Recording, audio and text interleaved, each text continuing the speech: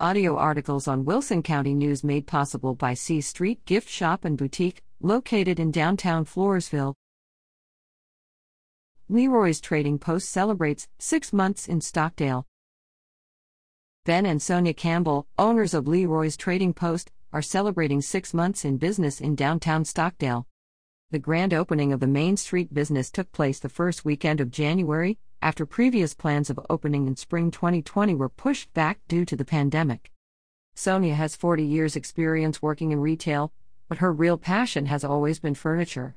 It wasn't until 2007 that she began to sell furniture online as a hobby.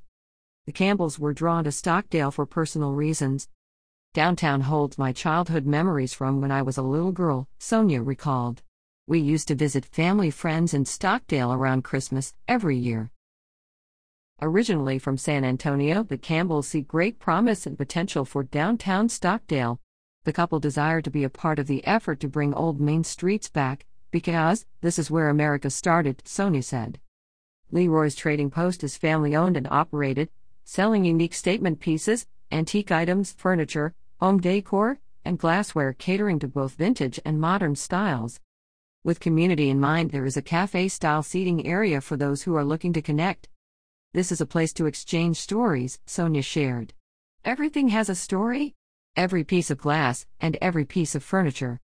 Business hours are 7 a.m. to 3 p.m. Wednesday through Saturday.